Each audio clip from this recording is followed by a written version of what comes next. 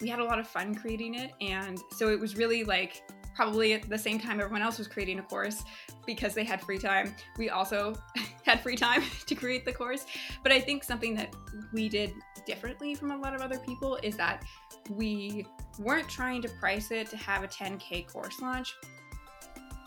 Hello, friends, and welcome to Do I Need School to Be?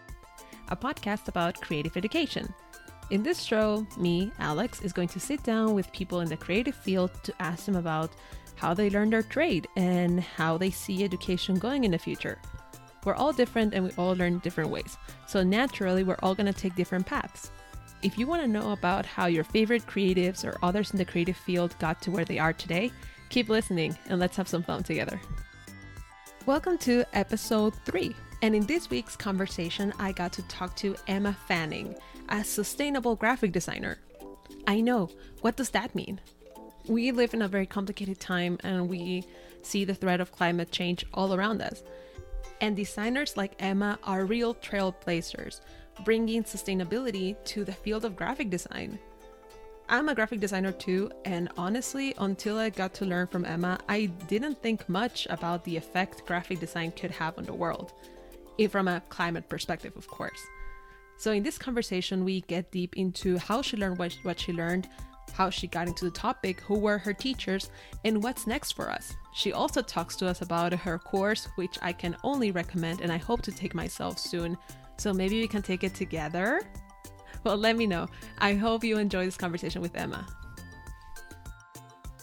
And we're recording. So, hi, Emma. How are you today? Hi, I'm doing great. How are you?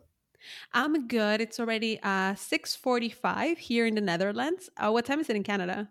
It is 9:45 in the morning. So totally flipped. Isn't it beautiful that we can talk through the internet? Yeah, I love it so much. Honestly, I much prefer this like pandemic/post-pandemic way of doing things with like Zoom and like just being able to do video meetings. So much better. It has just made things a lot more accessible for people in the sense that Yeah. if you don't have childcare, you don't have to leave your house. You can have your child in your house with you, or if a building is not accessible to you, you don't have to enter the building that way. It has just opened doors for a lot of things. Definitely. And like, I don't have a vehicle, so I was always taking public transit everywhere, which is great and fine, but it takes a significantly like longer amount of time to get to meetings when like you have a half an hour bus ride to get pretty much anywhere. So I find that I save so much more time now by just having video calls, and that's fantastic because I get to have more relaxation time. I wanted to ask you about that actually. During the webinar, the last webinar that you talk about, you mentioned that you don't have a car. I don't have a car either. I don't drive. But in my case, it's because I never learned how to drive. Same. Yay! I don't feel so alone anymore. No, same. Partially it was just like bad circumstances of like I never really had anyone to teach me, but then also like in my city having a car is really expensive. Like insurance is expensive, gas is expensive, like parking spots for the apartment building is expensive, and it just like it would kind of just feel like throwing away like $10,000 when I can just take public transit and it works for most things. One day I'd like to learn how to drive just to be able to have the skill, but I don't know, when I have more excess money to just spend on that, I guess. Yeah, in my case, it was more that I moved to Germany when I was 18. So public transportation was the norm for me. And I've been living here in Europe for 11 years, now live in the Netherlands, and I don't really need a car. But I do want to learn because every time I move, it's very annoying that I have to be asking somebody, hey, can you like drive me? Can you help me with your car? I wish I could just like go rent a car and do the move by myself. Yeah, So totally. that's why I would learn how to drive. But again, I have to wait until I have excess money to be like, okay, I'll spend money on getting my driver's permit and my driving hours and so on. Yeah, no, and it can really get expensive, especially paying for like professional lessons. Yeah, the main like motivating factor for me would probably just be that like getting around the city here is fine, but if you want to go like up the island and do any kind of like cool hiking trails or like do fun things outdoors, then you really do need a vehicle. If you want to go camping, you need a vehicle. So like that's kind of the thing that we're missing out on. But It's fine. And I also think it balances out, like in the sense, because I know you live a very sustainable life. It balances out if you are just like, when I absolutely need it. There's times. I Mhm. personally really like that about your course. From the little ones, I want to take the full one. I'm going to take the full one now that I think in August. Yeah. But what I like is that you don't propose to do everything perfect 100% of the times. It's Hmm. just do your best to do the best you can most of the times. And it's great that you take public transportation all the time, but also sometimes maybe you want to drive. Hmm. You have earned it. It balances out. Yeah, exactly. And like, especially, I think it's a relevant topic since it's like plastic free July, but like very few people can go actually plastic free, especially if you live a like low meat or vegetarian vegan lifestyle. All of those substitutes usually come in plastic.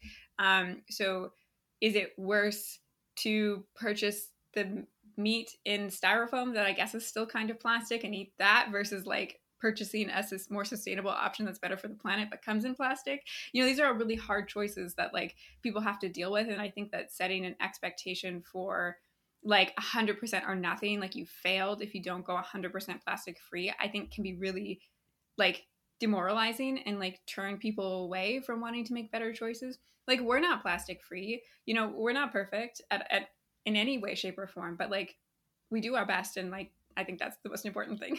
And I think like not putting such hard limits on things too helps like ease into like transitions for big life changes, because as much as it sounds like a great idea to just be like, I'm going to go plastic free, or I'm going to cut out all sugar, or whatever it is, making a big life change like that is really hard, and you have to do it in little steps and like reward yourself for like all of the small achievements along the way, and not feel like beat up about like the little things that you forgot, or you didn't bring your reusable bags to the grocery store.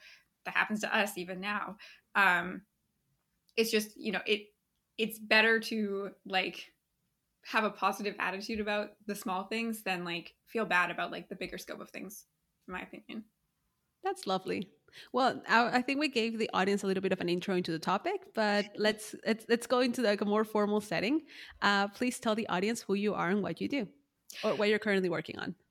Perfect. Hi, my name is Emma Fanning, and I run Little Fox Design Studio, which is a sustainable graphic design studio that focuses primarily on branding and identity design, packaging design in a sustainable way, including sourcing and the actual design of the product, or packaging, as well as websites, and usually setting up Shopify or Squarespace for our e-commerce clients to give them an online presence. And we also have a course that is dedicated to teaching other designers how to be more sustainable in their work, because it's one of our goals that we hopefully one day won't ever have to call ourselves sustainable designers, and that it will just be a default for all designers to consider sustainability, and that the niche will no longer be required. So we really want to be able to create accessible educational content for other designers to make the process of making your design work more green in an accessible way, like we were just talking about, through small steps and being proud of little changes, instead of just going like 0 to 100, and feeling that if you don't do everything perfectly 100% of the time with your design business, then it's an abject failure for what you're trying to do. So those are sort of the main projects that we're working on. We have really amazing clients right now, particularly in the like alternative meat and sustainable food space, which is super exciting to work on. That sounds amazing. And how did you get here? How did you decide that you wanted to become a green graphic designer? But maybe we can go a little bit further back. Say, how did you get into a creative profession? Yeah, so I actually, when I was a kid, I loved nature, and I spent a lot of time outside with my mom, specifically at the ocean. I had this like, I still have the book, but it's like a little like ID book of everything that you can find in the tide pools here. And I like brought that book with me always down to the ocean at low tide, and I was like carefully turning over rocks with my mom and like IDing what we could find, and then carefully putting the rock back so we weren't like disturbing anything. And doing that so frequently, like the book is like seaweed stained, it smells like salt water. And that really just like was so important to me, and is still so important to me now, that like love of nature. And so I always really cared about the environment, even in grade school and stuff. Like I was involved in the recycling projects and planting tree projects and stuff. And I really loved museums, like natural history museums specifically. There's an amazing one where I live that's like the Royal British Columbia Museum of Natural History. And I just spent so many hours there as a child. And I loved the exhibits. I loved the way the dioramas were set up. I like had this goal of like working in a natural history museum. And so I spent most of my like high school and university time actually like volunteering and working in museums. At the time, I thought that I really wanted to be like an archivist, so like behind the scenes, like don't talk to anyone, like very sort of like isolationist, because I was very shy and I didn't see myself in more of like an active role. During the time as well, though, I was actually, while I was working in the museums, I was sort of like doing like hobbies as a teen, where I was like taking the anime that I was watching and like songs that I liked and like editing them together and then like posting the videos on YouTube, which is like a really geeky hobby. And I loved it though. And I spent like hours and hours and years doing that. And I actually managed to build a following of like 10,000 subscribers, which is like a big deal in 2016. Yeah. And so like I had a lot of like people that really were enjoying the creativity that I was doing. And that was sort of how I originally got into the field of like typography and color palettes and like being able to create like creative pieces. So when I was working in the museums, tangentially, I was always placed in the role of graphic designer because I would like do the posters on like Photoshop because no one else knew how. And like, that was like, oh my God, wow, you're so good at this. You're now the designer. Like, it didn't matter what I was like hired for. I was just like, you're the designer now, go work with marketing. And so like, this sort of was like showing me different sides to what I was doing. At the time, I was like, no, I'm going to become like an archivist or a curator or maybe even an exhibition designer, but I'm definitely not going to be a graphic designer. But then as I got more work experience, especially in places like a dinosaur museum that I was working at that was very small, so you had to take on many hats, I got more experience with branding and design, and I started taking on a few like freelance clients here and there. So it was like through the process of like editing anime videos as a teen that I became a designer because I have absolutely like no training in it. My degree is in English literature. So like that was sort of like how I stumbled into the design field, kind of accidentally because I was just editing the videos because I thought it was fun. And yeah, that was sort of how I got like basic design skills.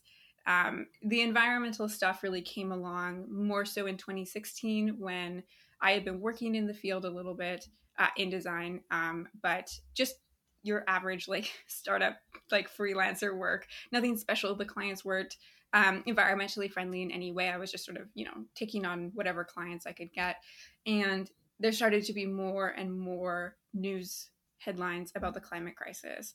And that was sort of like, I guess, like a reawakening of caring about the environment in a prominent way in my life, because I was really scared. I didn't know how to read the headlines. I just knew it was bad, and it was something that really sort of weighed heavily on me as an anxious person.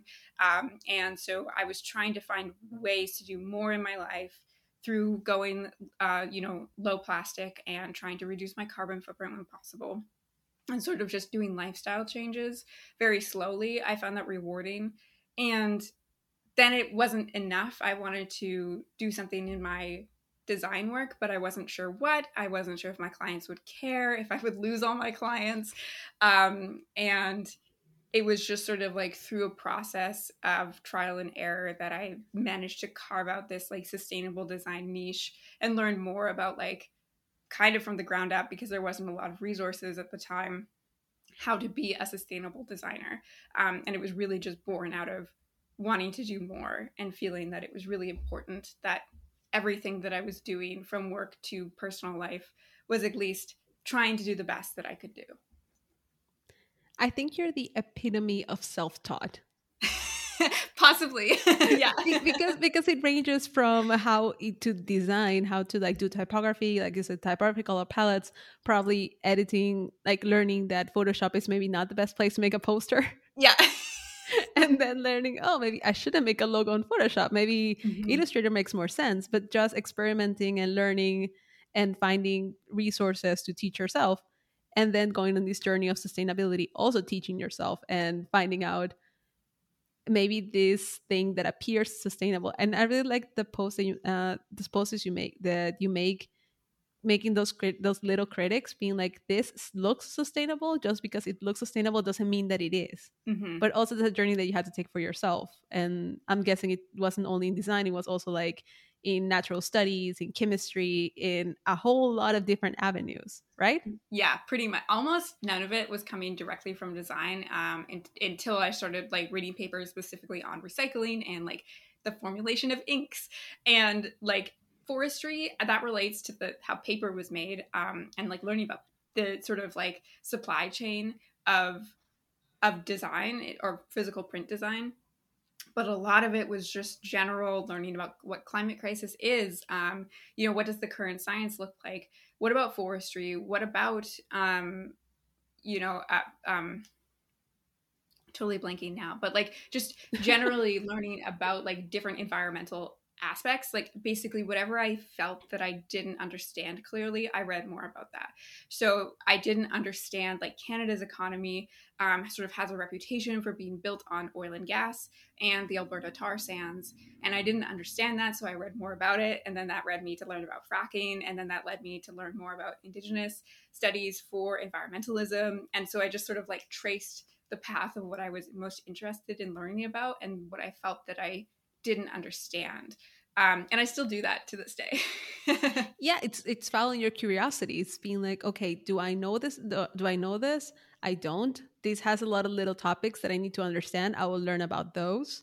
Hmm. And I love that. I think it's a very interesting journey. And who did you find? Do you have any teachers? Because you didn't, I'm guessing you didn't learn from a particular person, but is there anybody that impacted you on your journey? Like someone whose voice you still hear in the back of your head when you're doing something?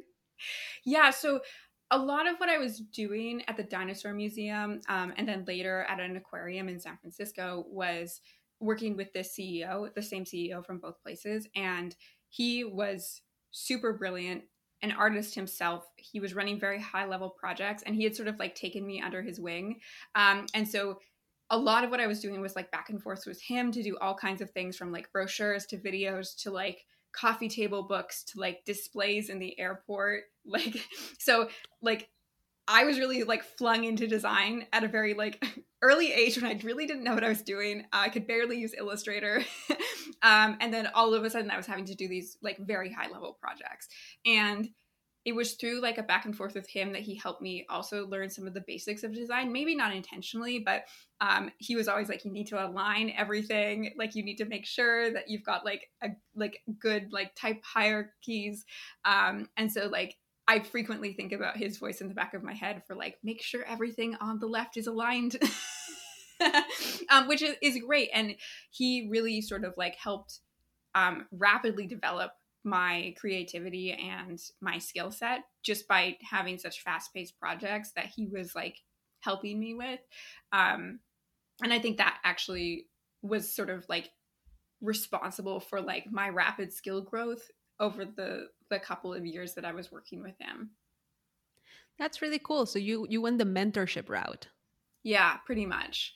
In an atypical way. in an atypical way. No, but I think those are the best ones that you don't enter in it saying like, you're my mentor, I'm the mentee, this is how we're gonna do it. But it just happened very organically from what it sounds. Yeah, pretty much. He just sort of like saw that I was doing good work with marketing, and then started giving me more projects directly that were like on a like the stakeholder higher level. And then it worked really well because I was super motivated and able to commit a lot of time to the fast-paced work environment and everything that entails. And I definitely grew a lot as a designer. And now you yourself are in a position to have mentees and to become a teacher. Well, you are a teacher because you have your own course. So Hmm. how did you come to that? Do you wanted to make somebody else's journey easier into sustainable design, or did you just go because a lot of people did it in 2020? It's like everybody said, I want to have a course. Yeah. Yeah. I had really been thinking about the idea several years before 2020 when everyone made a course. I had really been thinking about it since around 2018, but I knew that I didn't have enough. I didn't have a big enough Instagram following and community base. And I knew that I didn't have the full amount of knowledge that was actually going to be required to create a course. It was really important to me that I had like a really solid understanding of everything that I was going to be teaching and having it be as detailed as possible before I started creating the course. And then it was something that we probably could have done in 2019, but really the opportunity only came up in the pandemic because I'm sure, like many others, work dropped off very suddenly. And it was like, okay, well, we have a lot of free time now. And I was super lucky in that the government here was actually giving like stimulus to people repeatedly throughout the most of the pandemic. And so I was able to just take government support money to keep the business afloat, which was great because I probably had enough runway, but like just barely. And it would have been like cutting it pretty close if I truly had gotten no clients or no projects that made income through the pandemic. Um, but the other thing that was really like instrumental for the creation of the course was actually just that my partner, who is a science student, he was taking time off because he didn't want to take the online classes, which fair enough. I think as like especially like STEM, that sort of is best done in person. Like I can imagine like online English classes, but like how do you do an online lab? Anyway, Exactly. yeah, he was sort of looking for something to do at that time. And I realized that he could fill in a lot of the like science and chemistry gaps that I was missing, especially in terms of material sourcing for packaging and other design things. And so we worked on the course together and we found that to be like really, really rewarding and super fun. He himself wants to eventually continue in academia and be a professor likely. And so it was a really great experience for him as well to be able to get a trial run at teaching a class. And yeah, we had a lot of fun creating it. And so it was really like probably at the same time everyone else was creating a course because they had free time. We also had free time to create the course. But I think something that we did differently from a lot of other people is that we weren't trying to price it to have a 10K course launch because, and maybe we can talk more about this later, but like we really don't believe in education as a pure profit model. We really do think that it should be accessible. Ideally, our course would be free if that was financially viable for us. But because that's not, it's priced as literally as low as we can to be able to like pay the bills and like make sure that it kind of like breaks even. So this isn't like something that we're making mad money off of because sometimes large course creators talk about how much money they made. And honestly, it doesn't, it's upsetting. And like, yeah, okay, make your money, but like a lot of it is geared towards people that don't have money. And like, I've heard stories of people that go into debt to take these too expensive courses. And they don't make their money back. And that's upsetting to me. And I don't feel that education should be priced that way and should be built to manipulate people into spending more money than they can afford on a promise. I think one of my favorite things of you as a teacher is at how the high level of ethics that you have. And just the fact that the course that you get all the updates after. It's not like you're gonna be like in a year, if you're gonna get an updated version of all the information from the course, you have to pay for the course again and so Yeah. on. Mm-hmm. It comes from a genuine place that you want to teach people and you want people to spread and to do better at their job. Mm-hmm. In I think even now as the market is switching and being more aware of the environment, it can also help young designers like separate Mm-hmm. themselves from the pack when they start saying like, hey, I'm a green graphic designer, Yes. I am certified, I did a course from a respected green graphic Mm-hmm. designer, and it can help them even financially. Yeah. Mm-hmm. Yeah. And we could have easily picked that as our sole marketing purpose and like priced the course at $1,000 and said like you'll get your money back because you're going to be now like a top top designer in your niche. And instead, we took the opposite route of just saying, like, people that want to do better in your work, no matter what, this is how you do it. You will be able to have like a strong position in your niche, and you will potentially be able to price more, but that's up to you and how you run your business. We're here to just teach you the basics, or from the basics to the advanced, because yeah, there will never be an advanced green graphic design course. It's the one. Yeah, but it's also that you're not making those empty promises. It's like so many courses you see online. I personally dislike, I taken like free webinars, and Mhm. what I don't like, it's like 10 minutes of introduction and introducing the problem, 20 minutes of content, 30 minutes of the person promoting themselves. I know. I it's so predatory. I'm like, Yes. Yes, it's why? 100% predatory. Like, it's so, we're actually like, we've got like several blog posts in the works that we really want to like fine tune about like just like what to like watch out for in terms of red flags when you're purchasing a course from a creator, to help people be able to make better decisions and cut through some of that predatory manipulation and be able to save them some money, hopefully. But yeah, like I hate the like 10 minutes of like when I was a child, and it's like, this doesn't relate here. Please stop. It's like, what? I don't care about your life story. Yeah, Or unless you're overly. specifically asking for it. No. Exactly. I took this one in which the last half, I timed it. The last half an hour was just the two girls explaining like what they were doing and just selling you other products. It's like, if you take this, you can take this. And they never revealed the price. And when somebody doesn't reveal the price up front, it's insanely expensive. I know, right? I hate that. That's why I always put like $300 as the price of the course on everything. It's like on the front page of everything, because I hate it. Sometimes you even have to go to the checkout page to see how much money it is. What's with Exactly. that? I scrolled for this course. I was so curious about the price. They were like 20 minutes into like their sell me section. And I thought, Mhm. okay, I need to see how much this costs. I go through the website and I'm scrolling down, scrolling down, scrolling down, testimonial, scrolling down, testimonial, scrolling down, stat. Until I get to the bottom and the course at the end, that everything they were promising, it was $7,000 at a Ugh. sale price because Ugh. you were doing the webinar. The full price was $12,500, like $12,500. And I thought, what? Who has that kind of money? I'm sorry, but like we have a very successful business and we don't have that kind of money to drop on education. Like there's this co-option of this idea that clients in their entire marketing and like design budget for a year should spend 8 to 12% of the gross income that they make in a year. Clients. So this is on like specific like branding, packaging, website investments that are going to have a direct return on investment. But there's this co-option of this idea in that students should pay up to 25% of their gross annual income into education because that is going to make them more money. No, that's not how this works. Like, Who are these people? Who like are these students? I don't know, because like and that's something that like I am like sort of honored that people share with me, is just there have been so many people, so many messages from people that have saying, thank you so much for how you price your course. I truly can't afford other courses, or I have gone into debt in the past, or the pandemic has really hurt my finances and I can't take your course right now, but I want to one day.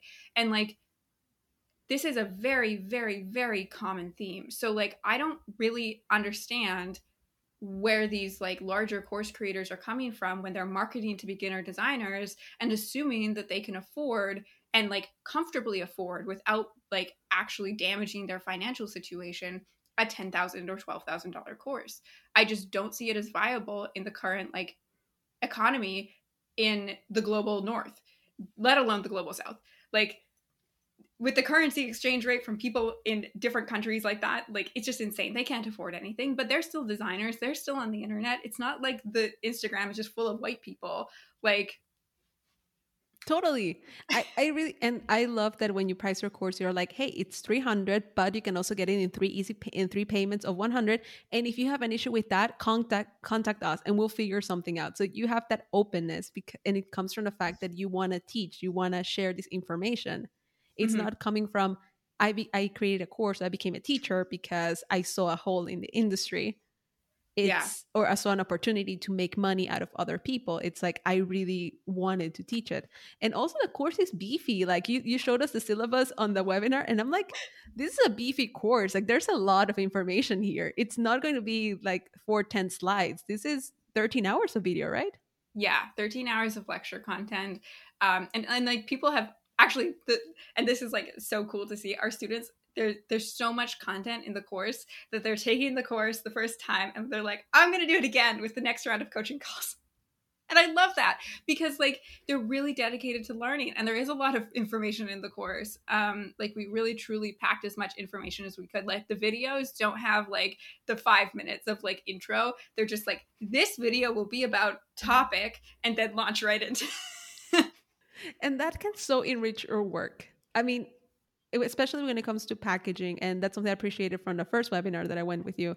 And it's just that knowledge, that idea that as designers, we have to think about the full cycle of the thing because it doesn't end when the person gets it, especially with packaging. They have to throw it away at one point. What are we leaving behind? And it's not a tale of if you don't do this, you're damaging the planet. It's more of a tale of empowering people to think about the full cycle. It's not we're all going to this hellscape. It's more what can you do today in your work and how can you influence everything around you. So it's great. I love that spirit you Thank have as you. a teacher. It's really wonderful. Thank you. Like seriously, Yeah, I the only reason that I haven't taken the course yet is because I'm doing a social innovation course, which is ending in July. And I thought, okay, I want to be able to pay my full attention to one course at a time. So as soon as I finish my one social innovation course, I'm taking yours because I just know that it's going to be amazing. thank you. Well, we're excited to have you in the course. um yeah, I genuinely feel that like I really love the client work. Don't get me wrong. It's really fun doing brand design and packaging design and websites. It's super fun. But like I genuinely feel that like the course is like some of the most meaningful work that we're doing actually and that it has the most impact and that we're really like the community with the course too is amazing. Like even for us, like through the pandemic, like being able to have like weekly or 2 times a week calls with the people and the students in the course, it's a great way to make friends. And like it was such an amazing like social interaction in a time where like everyone was locked down, and so like it was just so fantastic through the whole pandemic that's still going on. So it's not like it's over. Yeah, it's a chance to build connection and connection on a topic that you're interested in with people who have the same curiosities as you do. Mhm. And being like, hey, maybe I've always had this idea. And if you go online, finding this information will take you longer than 13 hours. And if you look at So long. oh, it would take you so long. And also you don't know what to believe. I mean, that in can you explain to the audience, because a lot of people have this misconception about the whole like watching an episode of Netflix is more damaging than driving your car. Okay, yeah. So this is a like I want to have this. fascinating. I want to have this documented because I've heard that from so many people. Yeah, so this is a fascinating study that was done, I believe, by a think tank in the UK, and they actually ended up having to retract their statement about driving is equal to watching Netflix, because what they had done in the study is confused a bit with a byte, and so a byte, I believe, is like significantly larger than a bit. So when they hadn't confused them and issued their new study after the retraction, as it turns out, the carbon footprint of Netflix is really totally completely minor and has no serious impact and is not comparable to driving. But of course, the damage had already been done because the headline already got out there and now everyone is like talking about it. And it's unfortunate because like they issued a formal retraction for their study because it was completely wrong. Like the data behind it was completely wrong.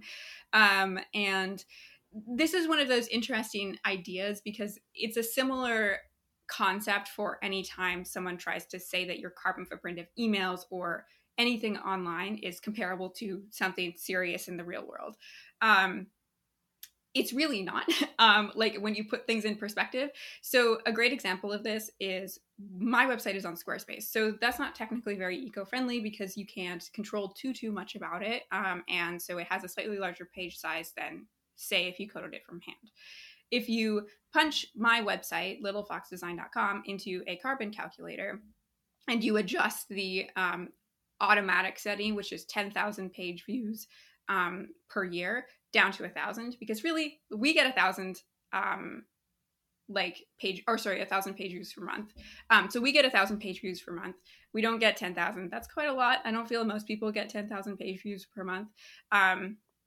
So when you adjust it down to 1,000, it says that the carbon footprint of my website over an entire year is 8 kilograms. And they list off a bunch of like statements about like what that equivalates to. So like how many cups of tea is that? Like how much electricity? And they're trying to really make this seem like a really big number and that it's quite impactful. But when you look at the carbon like footprint of an individual person per capita in the United States or Canada, it's close to 16 tons of carbon per year per person. So how much is 8 kilograms compared to 16 tons? It's 0.008% of your carbon footprint in a year. You could offset like the website at 8 kilograms of carbon by having a meal that would traditionally have meat in it and make that vegetarian 3 or 4 times in a year. And then you over offset your website just for making a few lifestyle changes. And this isn't to say that green web design isn't important, because a lot of what goes into that in terms of reducing image size and like putting in metadata tags and stuff, that's really important. Everyone should be doing that. These aren't things that we should be ignoring, but trying to equivalent a website carbon footprint to something that has like a physical presence, it's just not the same. And so it's not worth like putting all of your energy into that front when you can have more meaningful impact in other areas. And the overarching theme of this is that this is one of sort of what we call one of the 3 new tenets of greenwashing. And it's more than just like putting a green color on a packaging now. We call this one deferment to the consumer, to deferment to the individual, because ultimately large corporations are trying to push all of the impetus of your own carbon footprint onto you and your individual actions, and it's individuals' fault that we're in this mess. Alas, that is not the case. And it is mostly corporations and the 1% of wealthiest people in the world that are contributing the vast majority of climate emissions, greenhouse gas emissions to the world, and the individual consumer that is just having like subsistence emissions from just like living their daily life in a normal way, driving to work, etc. Those really don't have a significant impact on the global scale of emissions. But it's very convenient if corporations can say, oh, no, it's your fault. You're the one driving to work. How dare you? We're just supplying the oil. It's not our fault. So that's sort of like one of the things that we explain in the course as being something to watch out for when it seems that too much blame is falling on the individual.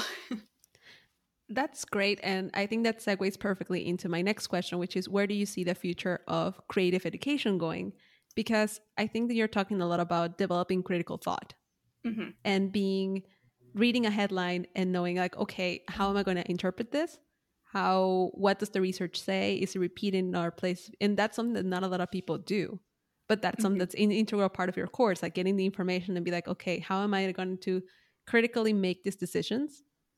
And how I'm going to back it up and also say, okay, maybe I don't do perfectly here. I'm going to do better on this other category. So where do you see the future of creative education going? Do you think it's going to be more online like this, talking through a medium?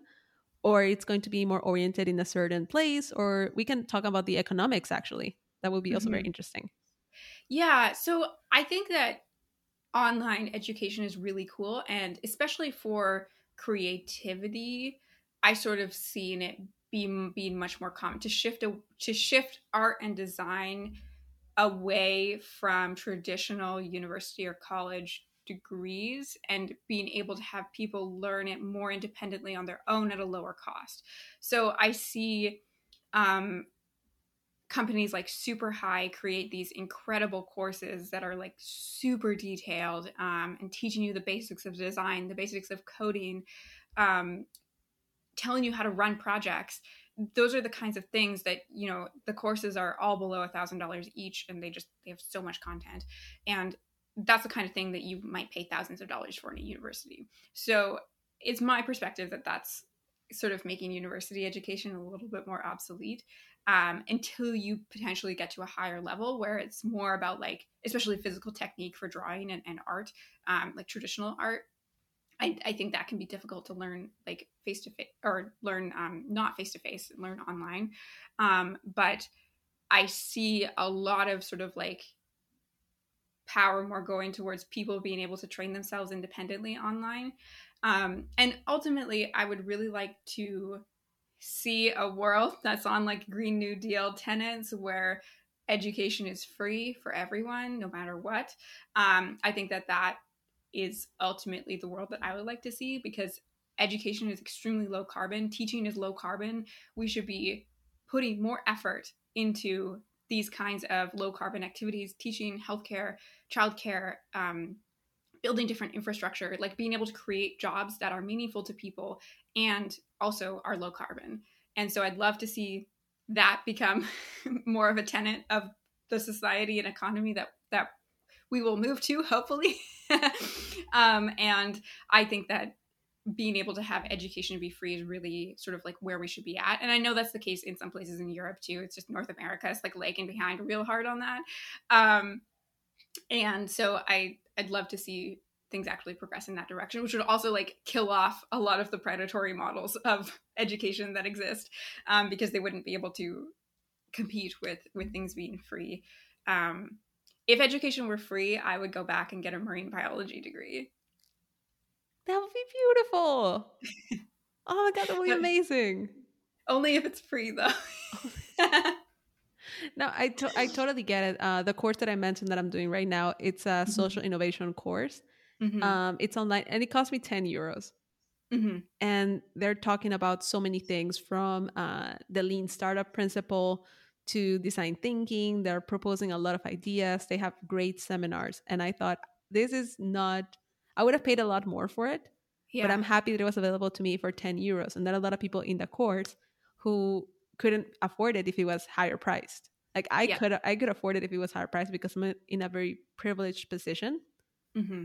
but other people wouldn't have been able to. So it's taking that it's putting it, not lowering the quality of the education, but Mm-hmm. making it so more people can afford it. Because in the end, what is better, to have 10 people who can pay $100, or to have like what, 10,000 people who can pay $10? It's Mm-hmm. like, in the Yeah. end, there is a way to make it financially sustainable for everybody Yeah, and definitely. follow ethical principles. And I didn't know that education was low carbon, to be honest. That's news to me. I'm like, what?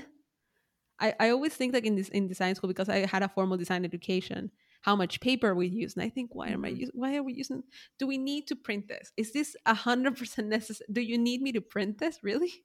Mm-hmm. But Yeah. then, And that's true. Like, there are ways in which it can be cut down, but ultimately, like, out of all of the many professions that one could do, education is super low carbon. good to know. Interesting. Well, we have made it to the end of the podcast. Thank you. It was such a great episode. I love learning more about your beginnings. And yeah, it just gave me such a huge window into you and your work in Little Fox Studio. Thank Um, you. is there anything you would like to promote? Could be a course, could be a movie, could be another person that's designing, whatever you want. Yeah. So, okay, I have two things. Yes. One is like a book recommendation, for people that are really interested in concepts of a Green New Deal and what that would look like and what a kind of positive low carbon future would look like. So, not about just like climate apocalypse and like why we need to stop climate change, because otherwise everything is literally going to like be on fire, including the ocean, like the other day, or like more about like a really hopeful future, then I really recommend picking up Green New Deal: A Planet to Win by Kate Aronoff.